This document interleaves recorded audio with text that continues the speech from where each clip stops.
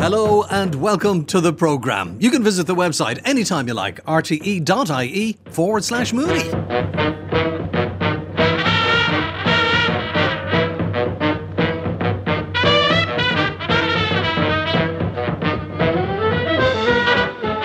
Yeah, you know what I'm going to say. Another busy programme ahead of us this Monday night here on RT Radio 1. So let's get on with it and start by saying hello to Terry Flanagan, who's in Dublin 15. How are things up there in your part of the world, Terry? Oh, things are great. Miserable weather, I'd say, but it's typical, isn't it? November, December weather. Anyway, only a couple of weeks to go, shortest day of the year, and then, guess what? The day length is increasing, so looking forward to that. Terry Flanagan, thank you very much indeed. Niall Hatch is out in Greystones in County Wicklow. How are you getting on, Niall? I'm very good, Derek. Thank you. Real drop in temperature lately, so I've definitely been enjoying watching the birds coming into my garden. That's been a big highlight over the last week for me. Now, talk about watching the birds. This is a good time of year, if not the perfect time of year to watch starling murmurations, and that's what you've been all about, Terry. Yeah, I suppose with the arrival of winter, one of the things I really like to see is a starling murmuration. Get out there and see it. It's something we've been doing on the programme for many years here now. We've been to Lamhna, God knows I don't know how many times we've been down to see people like Eugene Dunbar and Derry Kilroy. We've had fantastic murmurations down there. I've been to Nobber a few years before that. I know you've been to Belfast a number of times to see them up there on the Lagan. Many times indeed on the Lagan, yeah. Fantastic natural spectacle to see. So I'd advise anyone to get out there and have a look at it over this winter. Niall, I suppose we should really explain exactly what a starling murmuration is. Yeah, absolutely. I'm very much with Terry there about how wonderful this is. And what it is essentially, it's a big flock of starlings who every evening in the winter, before they go to sleep to roost for the night, they gather into a big flock in the sky. And they all gather and they display. More and more starlings join until all of a sudden it looks like wisps of smoke in the sky. And they start to behave almost like a single organism. They stop almost being individual birds, and it's almost like they have a collective mind that somehow is governing what the flock does. And all of a sudden they go start swooping and swirling, taking on all these beautiful, astonishing patterns. And as Terry said, it is one of the most amazing sights in all of nature. I'm sure people have seen videos of it. What they don't convey usually, though, is the sound of it as well. If you're really close to them, like you can be at Lamhna there at Lilliput, that's a place that where Terry and I have seen them before many times. It actually sounds like the roar of a jet engine as they're passing you. All these wings flapping together. It's just incredible. And what they do is they mill around like this for several minutes, just as it's getting dark, just before dusk. And then all of a sudden, at some unknown signal, they just suddenly fall silent, disappear into the trees or into the reeds, and just go to sleep. And then in the morning they wake up and they fly out and go to feed in the wider countryside. It's really remarkable. It really is extraordinary stuff, and that's what your report is about this week, Terry. Yes, it is. And Derek, I've been to a new location, one that I haven't been to before. Ricky Whelan of Birdwatch Ireland got in touch to say a murmuration was taking place in County Laois, just a couple of 100 metres from the M8. I met up with Ricky just before dusk. Here's the first group coming in here now, Terry. Oh, I can see them. There's not an awful lot of them, but it's still quite bright yet. It is, and they'll start coming in sort of small groups in dribs and drabs as dark approaches. I can see that group is gone over those trees. We can't see them anymore. Tell us exactly where we are, Ricky. We're down in the southern part of Laois, very near the village of Ballycolla, just off the M8 motorway. And it's sort of a strange place maybe to be on the lookout for a wildlife spectacle. It's right beside the motorway services. We can actually see the motorway from here, and we can hear the traffic going by, and there's a factory here beside us as well. Yeah, you absolutely can. There's a quarry, a stone quarry here working away in the background, and actually a forestry operation as well. So, and look, just as you say that, another group has come in and have gone. Now there's probably 50 or 100 birds in that. 50 or 100 birds in each group, and they will coalesce into a bigger starling murmuration, which we're hopefully here to see this evening, and get that spectacle that it is. Now, how long has this been happening here in this location? This has been ongoing for about a month now, I suppose, since it was first picked up. Now, it's not quite dark yet. It's just pre-dusk. It's a little bit after sunset. It's still quite bright, but we can see the birds, and they all seem to be very, very active. Yeah, just before dusk, the birds will start arriving from their feeding areas, where they've been out all day in farmland and in woodland, feeding on various invertebrates and vegetative matter. And then they'll And there's another group just gone overhead as we're talking. Brilliant. Yeah, that's a bigger group there. Yeah. Now, the worry I have about that when they're going overhead is they do poo a lot. They do. And when there's so many of them, people do have problems where they roost near their houses and under their properties, so they do gather up a lot of guano, should we say. Yeah. Now, this phenomenon, which we refer to as a murmuration, this only occurs in winter time and early spring. Yeah, absolutely. So from about October onwards, these murmurations can form, and it's made up of resident birds who have bred in Ireland during the summertime, and people will be familiar with them in parks and gardens, and they nest in the roof and fascia boards and even in tree holes and all sorts of places. But the population is very much supplemented in the winter from birds from the continent, and we know that from bird ringing data showing us that birds come from Estonia, from Poland, and as far north as even Russia. So most of these birds that we're watching here, there's another group there just going overhead, they're much tighter packed together, that group. But I was going to say that they're not Irish birds. No, well, there'll be a mix of Irish birds and continental birds probably. Well, is this a silly question? How do they get on together? Well, I don't think they discriminate, to be honest. They're not like humans. From a bird's point of view, it's all about survival. Yeah, but does an Irish bird know that this is a foreign bird? I don't think so. I don't know if that's been proven. And they become quite outside of the breeding season when they don't need to be territorial. They're not in competition for resources. They become quite gregarious. Yeah. And the murmuration is a social thing. It's for safety. It's for warmth. And then they'll all come together in this huge group. It's like a shoal of fish. People be familiar with. Have seen that James Cromie photo last year in the Irish Times. Yes. Which became famous and award-winning. And that's what we're looking at. We're looking at these big shoals of birds. And how it works is they follow the 7 nearest birds to them, and that's how they stay in that synchronicity. It's really interesting how they do it. So where we are now here, there's a woodland just in front of us, and this is where you think they're going to end up. Yeah, there's a block of woodland here. It's conifer woodland, and they've chosen this site for the last couple of seasons to roost, along with other corvids such as jackdaws and rooks, which are after gathering here in fine numbers as well this evening. Well, before we actually started recording it, there was thousands of rooks that went overhead, and there was an incredible sound from them as well. Yeah, what are they up to? They're doing the very same thing. So rooks, famously, they stage before they go to roost. And what a roost is basically is where birds sleep. Birds don't sleep in a nest during the winter at all. They normally roost together for warmth, to exchange information, and to stay safe from predators. Mm-hmm. Now, it's getting quite dark now. It's not dark, but we can still see the birds flying, and there are more and more of them, and there are more in each group.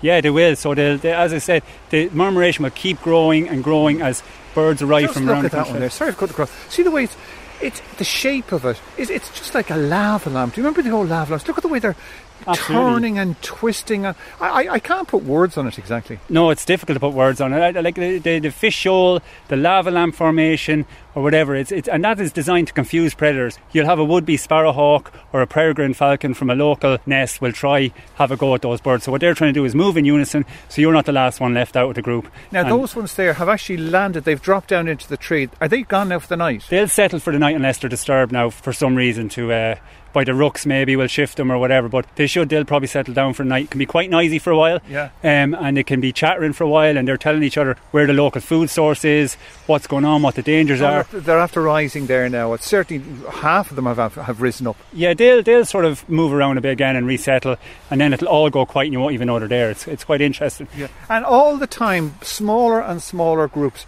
are coming in from different sides, from all around, because we've got a great view of the sky here. We've got 360 degree view.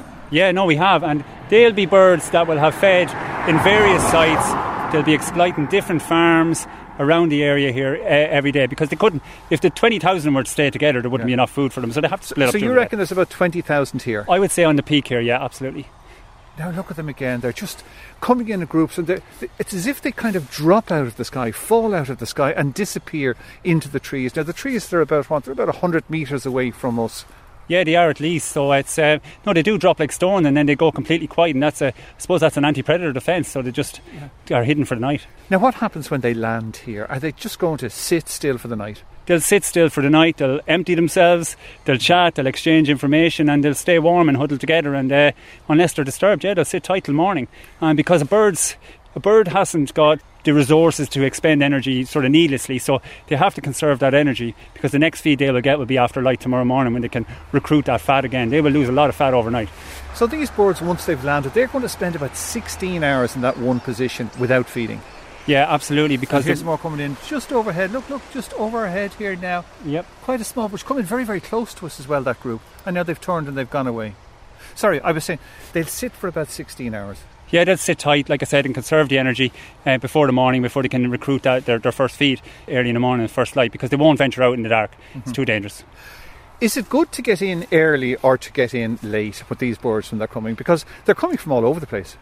I think probably the strategy is get in early and find a good position and roost up in the middle of the... Oh, look at those. Here's more.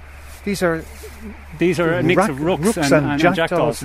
You can hear there. So they're going to roost as well. So they're forming their own murmuration. I suppose it's a murder of crows we're witnessing. Yeah. And they're heading into the woodland just as well. Look, going right overhead here. Just listen to them. And both the starlings and the crows seem to have the same requirements for a roost site. They need big mature trees where they're safe, they've plenty of cover, and they choose conifers because there's a bit more shelter and they haven't lost their leaves or whatever, so it's a bit more insulated for them overnight. It's a wonderful site. I'd have to say, of all the things that I've experienced in nature, a starling murmuration has got to be up there right at the top. It's a massive spectacle, and I would think it contends with any other of the African spectacles, of anything in the Americas. It's really, really worth getting out once a year to see it. Thank you very much indeed, Terry. And as Terry has suggested, if you haven't already done so before, why not do it this year? Get out around dusk and have a look at a starling murmuration. I promise you will not be disappointed. Now, you know the old adage, think globally, act locally. It urges people to consider the health of the entire planet and to take action in their own communities. Few do this better than Irish farmers, who are showing that their work can be a part of nature and not apart from it. Farmer Nia O'Malley works 38 acres in the Slieve Mountains in County Galway. Nia is part of a Hen Harrier project which rewards farmers to help the species and the habitats on which they depend. Recently, she took a breather from her work on the farm to speak with Richard Collins and Niall Hatch. So Nia, tell us a bit about your farm. I believe you took it over in 2010. You moved back home and bought it from your parents. What sort of condition was it in at that stage? Well, my mum had kind of slowed down on farming at that stage, and so there was about 10 years where she didn't have any livestock on the farm. And yeah, I was just quite surprised at how backward it had got, and it was very much overtaken with scrub and thick rush. And it was a surprise to me. It took me the best part of 10 years to bring it back so that I could have grazing to keep livestock on it. And how important is it to you to manage for the wildlife on the farm as well? I think there's often a perception that people can just leave farmland to go back to nature and that'll be good for wildlife, but actually that's not the case. Yeah, we all talk about rewilding and let nature take over. But for me up here in the uplands, it was quite the opposite, and it really showed the importance of farming in terms of managing that ground and managing that overgrowth of scrub. We can go in there mechanically and do it, but there's nothing better than a herd of cows or sheep to do that. And that was exactly what I saw, was the importance of farming and grazing within the uplands to maintain a good habitat for biodiversity. When it becomes too overgrown with scrub, you really don't have a habitat. The brush becomes too thick, the scrub becomes too thick, the Millennia grass takes over. And there's very little life in my fields. And now with a couple of years of grazing, it's just done a complete turnaround. It's been great. And of course, in a natural setting, I suppose, before we humans came on the scene, there would have been wild grazing animals, different types of deer and so on that would have grazed that land. And of course, it falls now to farmers to fill in that gap and make sure that those lands are managed for wildlife. Is that the thinking behind why you got involved with the Hen Harrier project? The Hen Harrier is one of my favourite birds. I know it's a very important indicator species. And so tell us a bit more about that and why you got involved with that in the first place. Yeah, so I was farming here for a few years, and then the Hen Harrier project approached the local farmers and educated us on the Hen Harrier and the importance of it as an indicator species. If the Hen Harrier is in trouble, it does tell us that everything below it is in trouble, going from the birds to the small mammals, the mice, even down to the frogs in the stream, the newts, even down to the insects, down to the actual soil microbiology. Bit of an eye-opener to see that, because my mum would have always had Hen Harriers flying around here. It was just the norm. And then for me to come here and it to be such a rare occasion to see a harrier, it was quite the eye-opener to see that, how far back we had come in this local area up in the hills. So it was great being part of the project and just working with the different farmers here and just looking at how we do things, grazing being one of them, opening up areas where animals wouldn't have been able to access to graze. They helped us with that through funding for crossings and culverts and putting in water access. And this all helped tackle some scrub areas and particularly the mountain grazing as well. We had all sort of pulled back from mountain grazing thinking, it's just wasteland. And they really educated us on the importance and the nutritious value of the mountains during those summer months. And then in turn we're able to save our lower fields. But that mountain grazing just helped tackle the Millennia grass, which in turn helped prevent fires and then in turn allowed the heather to come back because the heather was being swamped by the Lamhna grass. That in itself then created nice nesting grounds for the hen harrier. So yeah, it's been a good journey. Nia, I've heard the hen harrier referred to as the seagull hawk. Well, now that of course refers to the male, and I've often seen them in the distance and mistaken them for gulls until I got closer. So it is like that, but we should tell our listeners how to recognise them. It's no scandal not to recognise them. William Turner, the great namer of birds in the 16th century, thought there were two separate species. He thought the males were a different species to the females. And he made that mistake with thrushes as well. He thought the fieldfare and the missel thrush were the same species. So have you any tips on how people can distinguish between, say, the female and buzzards? And people nowadays think they see red kites and things. You're right in that the male and the female are quite different. The male is sort of a blue-grey, beautiful bird, absolutely stunning bird with black tips. And then the female, she's a brown, sort of tan and brown bird, kind of striping through her wings. But they're both quite distinctive in their own way, but she's quite distinctive in that she's got sort of a white rump. So there really is no mistaking her. Once you see her rump, you know it's her. Absolutely stunning, beautiful birds. And the harrier, I suppose, differs in that you'll see them often quartering, so they're sort of flying low to the ground and they're sort of zigzagging back and forth and up and down. So they're quite different in that way. It's beautiful to watch. And they do this sort of sky dance as well, and that's amazing to see that. But that's where the male would fly up. He's sort of courting the female. He flies up and up and down, and it's just a beautiful sight to see. And then they would do this sort of food pass, which is quite unique to them, where the female would fly up from her nest and then sort of rotates onto her back, and then the male will drop his caught prey down, and then she catches it as it falls from the air. So quite unique displays for the harrier, and yeah, quite distinctive. So no mistaking them. Once you see them, you'll know. They're just fantastic, beautiful birds. Nia, we often think of birds of prey as being very quick, very fast species, but I think the hen harrier is a master at flying slowly. That's really part of the key to their hunting success, isn't it? It is, yeah, they do. They sort of, and that's why the farming activities up here are so important, that we do graze off our fields, that we do create these nice tufts and lows, because the small mice and shrew, they can be running around the scrub, the rushes. They're going from a high tussock of grass to a low tussock of grass. And that's how the harrier hunts. They hunt close to the ground, and they're catching these little mice as they run across the field, or as the meadow pipits are hopping through the heather and the commonage of the mountains. So that's kind of how they fly, is quite low to the ground and sort of back and forth watching for prey. So quite beautiful. And once you spot them, you could just sit there for ages and just watch them hovering and flying and dipping and swooping. So yeah, quite a stunning bird. And whenever I see a hen harrier as well, they often remind me of being somewhere between a hawk and an owl almost. They have very good hearing, and they have a sort of a facial disc on their face, rather like the face of an owl, that helps to focus that sound into their ears. So I've always been very impressed by the way they do that. Do you get to observe them hunting very much in the Slieve Aughties, and how are the numbers doing there in the mountains? Yeah, so the first year or two you might see one going over and you're delighted and you report the sighting to the Hen Harrier Project. And this year, the difference this year, there wasn't a week that went by where you didn't see a harrier. So they've really sort of come back into the area, and that's been fantastic. I'm here in the Slieve Aughties, and I'm on the Galway side of it.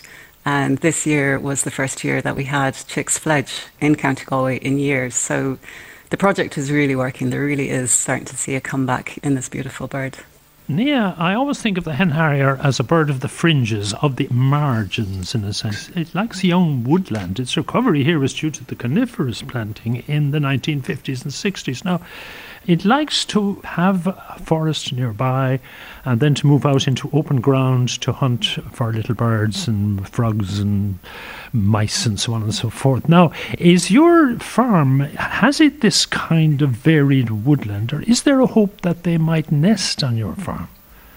Yeah, so I suppose young forestry is good. They like to nest in the young plantations or in newly cleared plantations. And this is partly why we're seeing a bit of a comeback here in the Slieve Aughties. Now, unfortunately, their demise in the Slieve Aughties has always been forestry. 55% of the Slieve Aughties would be covered in forestry plantation. And this has played a role in their demise. The predators can hide there, the foxes, the pine marten. There's very little land within the Sleevoctes that's more than 500 metres from a forestry plantation. So it's not giving a huge amount of protection to the nests, but it also means that the harrier hunting ground is greatly reduced, and it usually involves flying great distances over forestry plantation to the next mountain to do some hunting, and oftentimes the nest can be raided on their return. So yes, young plantation and clear plantation is good, but unfortunately the thick coniferous plantation, once mature, is not favourable for the harrier. So that is something that's up against us here in the Sleevoctes. But in terms of farming practices, I think that's where we're seeing the big change just in how farmers manage their land. So instead of clear topping or clear mowing a whole field of rushes, farmers are encouraged to leave some parts so that the harrier has some hunting ground, where the mice can hide and things like that. So I think there's two things happening here. Is the forestry plantation has been cleared because it's reached maturity since it's been planted in the 70s and 80s. But we're also seeing farming activities change as well. That's been conducive to good nesting and good hunting ground. Now, the great new enemy of the harrier, some people think, is of course the windmill. The windmills have arrived on the mountains. Now, there's one school of thought which says, well, the harrier flies low. He has his head down looking for things in the grass, or she has her head down, the female. And therefore, they're below the turbine blades, so they're not quite as vulnerable as other birds of prey might be, and we don't have thermals. The other aspect of that, of course, is that the harrier has shown itself to be fairly indifferent or tolerant of people. They can put up with people and not worry about people. So the same happens when it comes to windmills. Now, the ones in your farm around your area, presumably, as you say, they fly long distances. Does that mean they must encounter windmill farms on the way, or are they threatened by that? Is there any evidence that this is causing damage? Well, I suppose it comes down to their territories. Their hunting territory is reduced. I mean, you take the Sleevoctes here, so much of it is covered in forestry plantation, and this is causing the harrier to maybe hunt in those open mountains where there might be a wind turbine farm. That's the problem. If the harrier had plenty of hunting ground, it wouldn't necessarily need to hunt in those areas where there's greater risk of interference with the wind turbines. So I think that's the problem more so. I think it might be interesting for us to look at maybe reducing the amount of plantation within any of the SPAs. You look at Sleevocte SPA when it was assigned an SPA for the hen harrier and the merlin. The numbers back then were 27 pairs here in Sleevoctes, and it's down now to 6 pairs, with an increase this year of 7 pairs.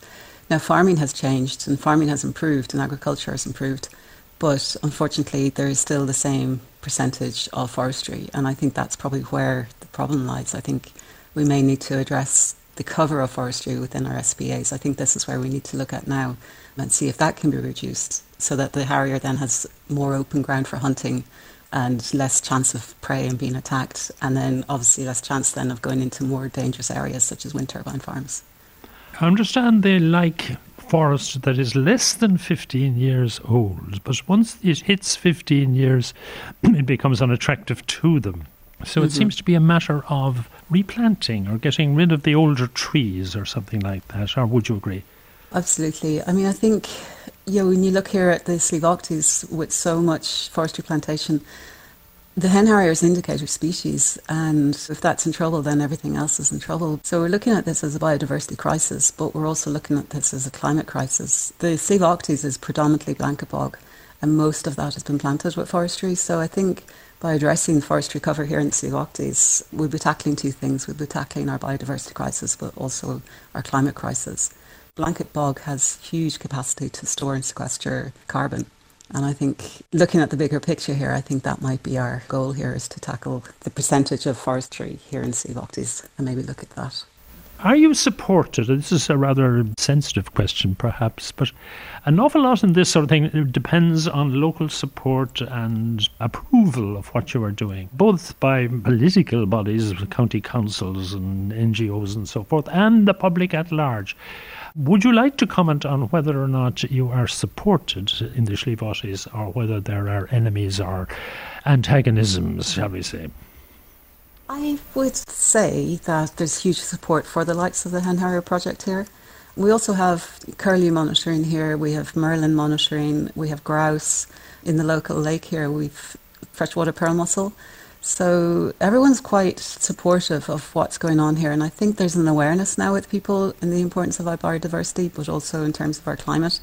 So yeah, the NPWS, the local Hen Harrier projects, the local EIPs such as Farm Peat and the Wild Atlantic Nature up in Connemara, they're all doing wondrous things for the biodiversity and for climate change in terms of bog regeneration and peatland regeneration. And I think there's a massive turnaround, there's a massive appreciation and an awareness out there now. And I just came back from the Burren Bio Winterage weekend there in Kinvara, and it was so inspiring and it was so enlightening to see everything from upland hill farmers to intensive farmers just having that light bulb moment and turning their farming practices around, and to look at their farm totally different in terms of what can they do to make a change and to help the environment, obviously from a biodiversity view, but also from climate change. So yeah, I think the support is there. I think people have changed. People are seeing things quite differently now, and I think people are moving away from intensive farming, and it's nice to see that. Thank you very much indeed to Nia O'Malley. Now, where are we going next? Oh yes, books. We get lots of books into the programme, especially at this time of year. We can't get through all of them, but we do make a selection. This one is very interesting. Let me tell you about the author first of all. Her name is Marie McGorran. She grew up on a family farm at the foot of Mullaghmore in the Burren, where she developed a deep love and connection for the landscape. Locally, she provides walking tours of the Burren, and her first book, Stones and Stories, is the name of one of those walks, aimed at children aged 4 to 8. In it, Marie and illustrator Shane O'Donoghue bring the Burren alive for the reader in a way that allows the imagination to flow. Marie spoke with Mooney Goes Wild researcher John Bella Riley.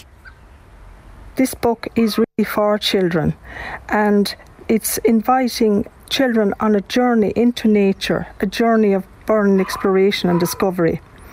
And it opens up a new world for children. For instance, one of the stories that I tell on my walks on the Burren is the story of Uncle Mick and his goats. You know, why is he going to the mountain? There's a need there. What he encounters on the way. So it talks about the different habitats in the Burren. You know, the wild flowers in bloom, the smell of the heather, all of this. As well as that, there's a fun element in the book. You know, Sammy the Snail. It's a lovely bedtime story. It's a winding down at the end of the day for children. And it teaches us to slow down. And sometimes it's good for parents as well, so that they can read this story, slowing down in life. Reading a book together, it's bonding, both for the parents and the child. And Sammy the Snail is not just in the Burren, he's everywhere if you look around. So if you walk to school with your parents, try to spot Sammy the Snail. So there's a knock-on effect all around. There's less traffic, less congestion. As well as that, in the book, there's an educational element. For instance, we focus on the animals that live in the Burren. Example, the Kingdom of the Mouse is another lovely story. And the animals, they're having a conversation about where they live. They're like a big happy family. The hare politely asks the mouse, "What's your kingdom like?" So they say this place was formed under the sea. I believed it was there before me. So there's an educational element there in the book. And lastly, it's about conserving our heritage. I always say to the kids when I'm out on the walk, what you know you love, and what you love you protect. So it's hoped that the knowledge shared in these stories in the book, and the poems and the captivating illustrations will inspire children and adults alike to take special care of this wondrous landscape. That was Marie McGorran, author of Stones and Stories, a children's book which brings the magic of the Burren to life. John also spoke with Shane O'Donoghue about the approach he took to illustrating the book. The idea with illustrations is that we're not just matching the words on the page, but we're trying to capture the essence of the Burren. So the key characters, you could say, are also the limestone rock. There, Mullaghmore, the mountain, features a lot in the Burren. And as you turn from page to page, you're getting this kind of a magic of the Burren, which is what you're trying to capture on page. So they're really colourful, and the techniques I would use to do that are watercolours, pen, ink, pencil. And then when you get to the digital side of things, you're just kind of layering and collaging, trying to basically paint a picture for what the poem on the page is trying to say at the end of the day. A good illustration needs to be recognisable, but with visual research and chatting with Marie, we've so much back and forth that simple things came out, the crucial elements such as the goats observing people walking up on the cliffs, the giant's playground, which is a beautiful part of the burn that people might be familiar with. The Hairy Molly was a good example where myself and Marie spent a lot of time trying to really bring out the character of the Hairy Molly, and it isn't in fact the caterpillar of the small tortoiseshell butterfly. So my interpretation would be quite different to Marie's.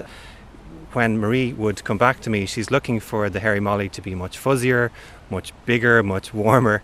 So through development in drawing, you're starting to really see what she sees almost, and by that you're capturing a lot of the colours. And when you combine the Hairy Molly with the butterflies, the orchids, the bees, the karst landscape, you're really pulling together a lot of that magic of the burn that we were trying to capture. I'm going to read Sammy the Snail. Sammy the Snail lives in his little house, in a little habitat surrounded by rock. Says he, I carry my house wherever I go. Others in this place say it's slowly, slowly, slowly I go. But I am happy to carry my little house slowly with me, to view all the sights in this magical place. At night I can crawl on the glistening grass so green, while the night rain washes my house so clean. I look up at the twinkling stars and the bright shining moon. Then my house and I slowly, slowly, slowly go back to my little habitat surrounded by rock, where I curl up in my house and slowly, slowly, slowly, slowly falls asleep. Details of Marie McGowan's book Stones and Stories can be found on our website rte.ie/Mooney. And while you're there, you might want to check out details of another book from former RTE radio producer John Quinn. It's called Stolen Moments, and the moments collected range from the loss of a loved one to the nuisance of dandelions. But the moment that caught my eye was the chapter on the lost art of whistling, which we'll get to shortly. Earlier, we spoke with John about his latest offering. Latest offering, thank you, Derek, is a book called Stolen Moments. I did a book for Veritas about 10 years ago called Moments, which is just about what it says on the tin. There are little moments in your life, things you may see, things you may hear, a book you might read, a poem, line of a poem you come across, a story you've been told.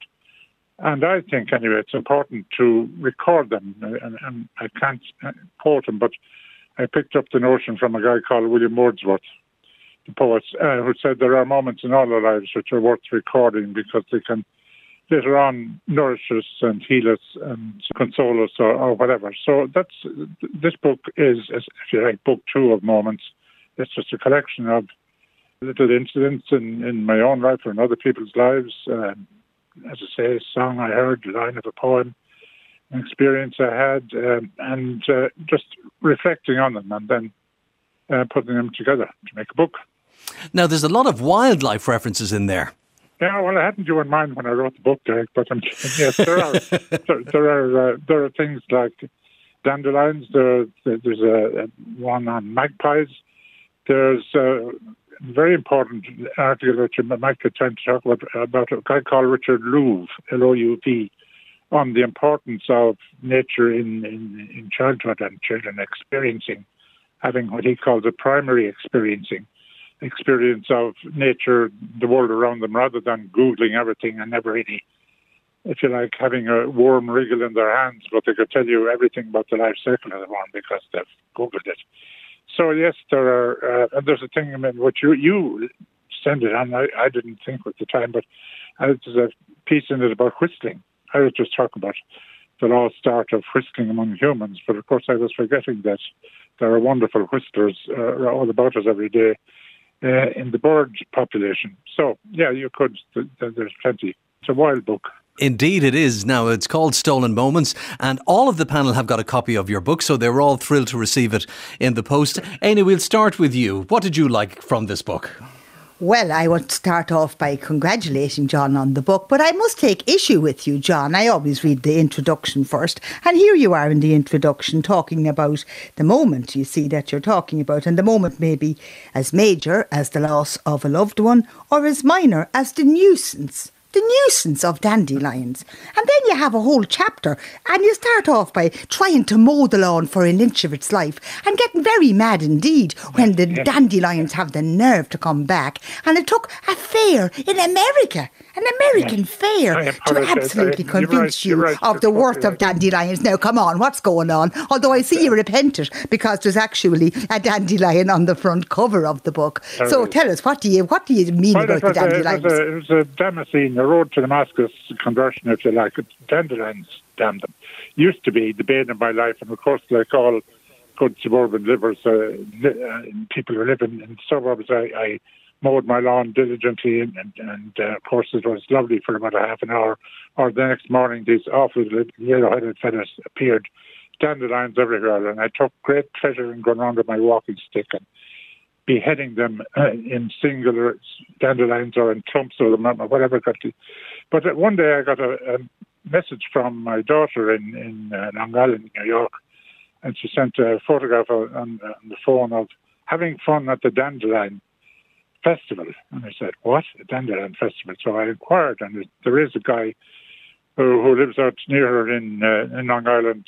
He has a ranch there, and every year he holds a dandelion festival promoting the wonder of dandelions and how wonderful they are for the bees. They're the first flowers that the bees can avail of, and they're also wonderful for your health. You can have dandelions in your salad, so the stalks of them the kids can have donuts with dandelion topping on them and so on. So I was converted, and I now have a great respecter and lover of dandelions, and I welcome them, and I don't behead them anymore. But you'd be glad to know I have been converted. But I wouldn't have been alone in looking on from suburbia anyway, and looking on dandelions as weeds and as nuisances, and it's destroying the beautiful lawn that you mowed yesterday is suddenly ruined by the appearance of these yellowheads. But I can see now, you can ease off on me now, and I can see now that I've seen the error of my ways. I've repented. I love dandelions now, and I wouldn't go near them, and I welcome them, and I don't go and see them as nuisances and weeds anymore. But I wouldn't have been alone, I would have thought. In fact, there is another article in the book now that I think of it. There's a piece in it called "Long Live the Weeds." So, I mean, I'm totally converted now, and this is my apologia. So I am sorry for all the sins I've committed against dandelions, and I promise never to commit them again. Well, I accept your apology then. So this is grand. And your beech tree is doing well in your lawn, and hopefully the grass is diminishing and as the tree spreads. Yes, it is. It's slowly, but the main thing is the dandelions are welcome. Richard. John, one thing I love is the style. And that I think you must have been a print journalist at some time, because print journalists learn to be concise and precise. Hemingway cut his teeth as a journalist, and it shows in his writing afterwards. Short sentences, to the point, nothing laboured, very, very good. He wrote a series called In Our Time, if you ever read it, a little set of vignettes like yours. And now, there's many that... Well, I'm mentioned in the same breath as Hemingway, but I'd be a long way off. But I was primarily a radio broadcaster, as you know, and I was a teacher before that. But I've been writing for the last 20, 25 years or so for children and for adults. And yes, one of the great lessons of writing is to use that awful American acronym, KISS, keep it simple, stupid. Yes. But thank you, anyway, for the compliment. As you read it, it's deceptive in a sense, because sometimes you come across something that is a kind of reminder or kind of a revelation. The thing on whistling, somebody mentioned whistling there. Yeah. Now, when I read that line, yes, the whistlers have disappeared. I grew up in Limerick, and in Limerick we had messenger boys, as they were called, and they whistled, as you mentioned them. And you don't hear that anymore. Well, now, there are no messenger boys anymore, I suppose, is one of the reasons. But yeah, I just think it's not, even on a building site, it just struck me one day that, nobody whistles anymore. And I wondered why, and that's just me wondering out loud. Yeah, it was an interesting one because we had a lady from England staying with us last week, and Barbara went out to get the messages, you see, and she was fascinated by what the messages. For her, a message was a communication, information of some sort. The idea of going up for groceries and they being messages. And I began to puzzle, why on earth would they did we come to call things like getting the newspaper and pounds of butter or whatever as messages? Well, your book actually mentioned the word messenger boy, and that's what the boy got a message from his employer to go to somebody's house and bring them oatmeal porridge or whatever it was, you see. So that would be the sort of it. And whistling, it has vanished. It's a sort of thing, and I never noticed that it had vanished. It's like everyone wore hats when I was young, all the men, and the women all wore scarves. Men don't wear hats like that anymore, and women don't wear scarves. And you don't notice it until somebody points it out to you. Well, you've pointed that out, you know. Whistling is actually interesting. It's strange that it never caught on as a kind of musical form and in a serious way. You had fellas like Ronnie Ronaldi and fellas like that, but they were peripheral circus performery types, you know. It's strange that it didn't really catch on. And whistles, of course, are great for a birdie person like myself is interested in whistles. You know, the Whistler Swan in America is the American version of our Buick Swan, you know. And then you have the Seven Whistler. The Seven Whistler is, of course, the Wimble. And he goes 1, 2, 3, 4, 5, 6, 7. But of course, there are wonderful whistlers among in the hedgerows, as you pointed out. I was just thinking of fellows like, you and I are obviously of an age to remember people like Ronnie Ronaldo who would come on. When you think about it now, it was a kind of a circus. I had to come on stage and just whistle in front of an audience. It sounds ridiculous, but the art of whistling, a la the messenger boy, certainly has died, or has almost died, as far as I can see her. Well, of course, when it comes to whistling to an audience or in front of an audience, we have our Dawn Chorus programme each year, which is exactly what happens. Birds are whistling to an international audience, and you reflect there on the Dawn Chorus in your book. I think that, whistling as a lost art, I suppose for me, it never has been, because I always associated with the sound of birds, because the way that the vast majority of birds make their sounds, their vocalizations, is through whistling. They may not sound like a human whistle in all cases, but it's actually made by basically the passing of air through an aperture that can be expanded or narrowed to change the pitch of the sound. And that's exactly the way that birds produce that sound. And I think that is something that, it's been kind of a lost art. We humans don't really communicate in that way. But I remember a few years ago, I had the great pleasure of being on one of the Canary Islands, La Gomera, where they have this whistling language. And it actually developed so that shepherds and goat herds in this very mountainous landscape could communicate to each other across the valleys, huge distances. What they would do is they would whistle, because that would carry much further than speech, and they would have the inflections of the speech patterns there doing that, and that's now being taught in the schools on this island. It was an art that was dying, but it was saved just from extinction. And I realised, actually, yes, through whistling you can communicate much further than you could by shouting. They could get the proper clarity of speech here, exactly the way that the birds do it. So maybe we should bring this back. That's what I think. Whistling was only ever done by men. Women were not allowed to whistle. And the thing was, a whistling woman and a crowing hen are good for neither God nor men. The sheepdog, the guy who uses sheepdog to round up his sheep, and that he communicates by whistling, which always fascinates me. How his commands can be communicated by a particular kind of whistle, and the dog obeys him and does what he wants. I remember, actually, that just reminded me there, John, there was a wonderful paper many, many years ago in the Ornithological Journal of British Birds, and it was a report of a jay, a member of the crow family, very good, the colourful crow. That's what we always call it on this programme. And it had been listening to a shepherd who was controlling a sheepdog using whistles.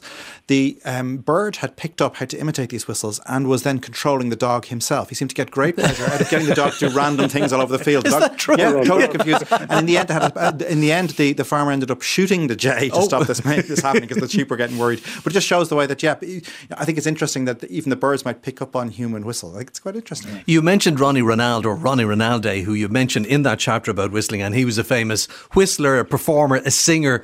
John, we'll play one of his tracks in just a moment, because when I looked at his hit list, there's lots of avian-themed songs in there. Of course there would be, indeed. And if you listen to them, he doesn't just whistle, he's a great yodeler as well. We'll come to that in a moment, but just before we say goodbye to you, one of my favourite poems in your book is about being the age of 2, which you wrote for your grandson. Tell us about that. Yeah.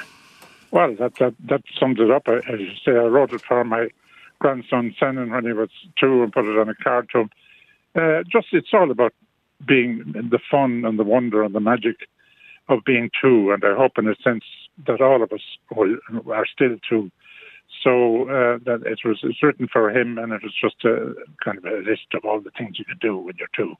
And you're free and independent, and you don't have the hang-ups of an adult, and you have imagination and you have curiosity. So do you want me to read it for you? Or? Please do, John. Yeah, okay.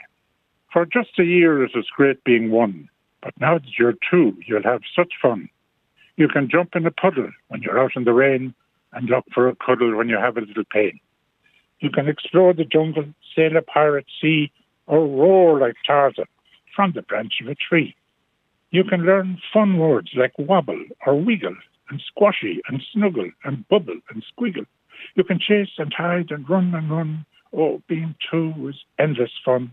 You can be a dinosaur or a dragon with fire in his belly, and then cool down with ice cream and jelly. And the great thing about being 2 is that you only have to be just you. But best of all, I'm sure you'll agree, is that now that you're 2, you'll soon be 3. Isn't that just the most beautiful poem you have ever heard? It doesn't matter how old you are, whether you're 2 or 3, 23, 33 or 93.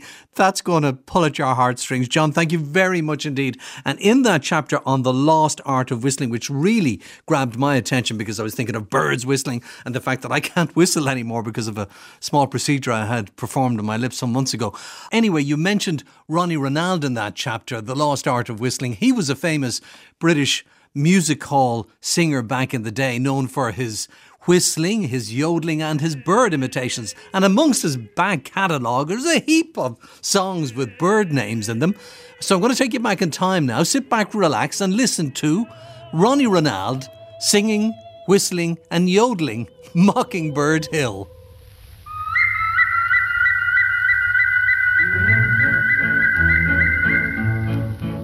When the sun in the morning peeps over the hill and kisses the roses round my windowsill, then my heart fills with gladness when I hear the trill of the birds in the treetops on Mockingbird Hill. Tra-la-la, twiddle-a-dee-dee, it gives me a thrill to wake up in the morning to the mockingbird's trill. Tra-la-la, twiddle-a-dee-dee, there's peace and goodwill. You're welcome as the flowers on Mockingbird Hill. Got a 3-cornered plough and an acre to till, and a mule that I bought for a $10 bill.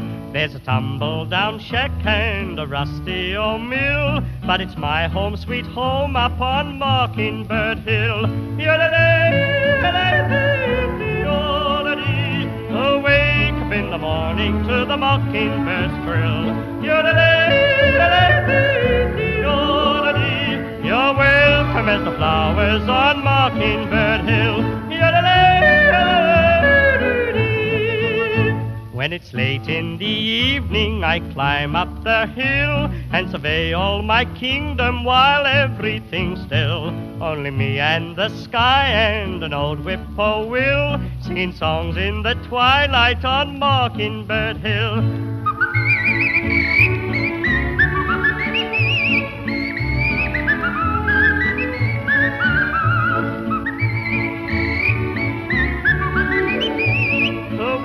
Up in the morning to the mockingbird's trill.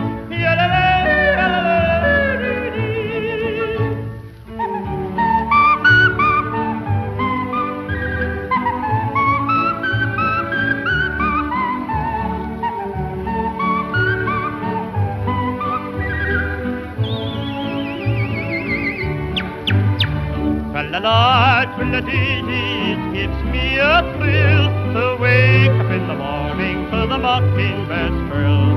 Tra-la-la, tra-la-dee-dee, there's peace and goodwill. You're welcome as the flowers on Mockingbird Hill.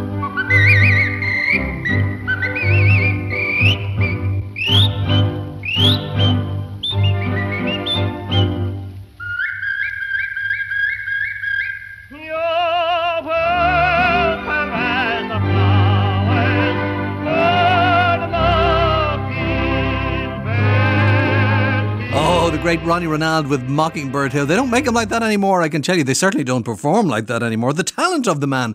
Anyway, details of John Quinn's book Stolen Moments available on the website rte.ie/Mooney. Staying with music, a few weeks ago I mentioned the Corrigan brothers, old friends of the Mooney Show on RT Radio 1, and they wrote a song some years ago called It's Amazing What You Learn on the Mooney Show, talking about all the different things you find out when you listen to Aina, to Richard, to Niall and Terry, to Jim, Matthew, Jeb, Ken Whelan and all of the contributors to Mooney Goes Wild, you see. Anyway, I didn't have a copy of it and I just said a few weeks ago, if anybody had a copy, will you send it in to me? I'd like to play it again. And Ger Corrigan himself got in touch saying, no problem, Derek, I have it. I was listening to the show. Here it is. Feel free to play it again. But would you say a big hello to all of my friends in Quality Tractor Parts Mullingar. They're great people and great friends. And I said, no problem. So we leave you with the Corrigan brothers singing all about the Mooney Show. Until next week, with a special on Christmas gifts from our panel. Bye! I heard a woman talking about her pet rat. A man from Tulla gave his elephant a bath. A fella with a pet snake in Portlaoise. And a shark like Jaws down on Kilkee Beach. Wildlife, nature, I don't know. It's amazing what you hear on the Mooney Show. Wildlife, nature, I don't know. It's amazing what you hear on the Mooney Show.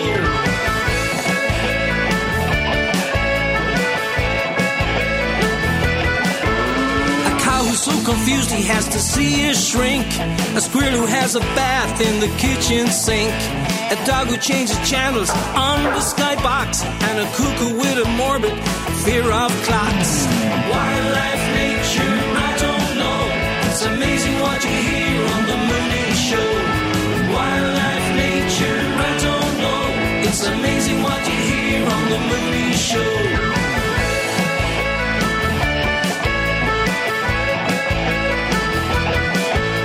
A parrot who sounds like David Norris.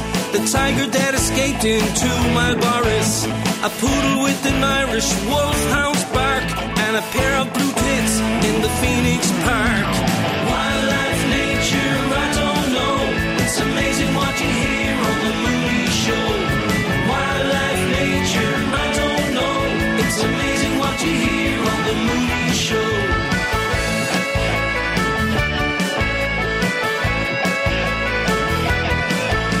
A dog who barks like mad when Brian comes on TV. A cat who gets a furball when she hears George Lee.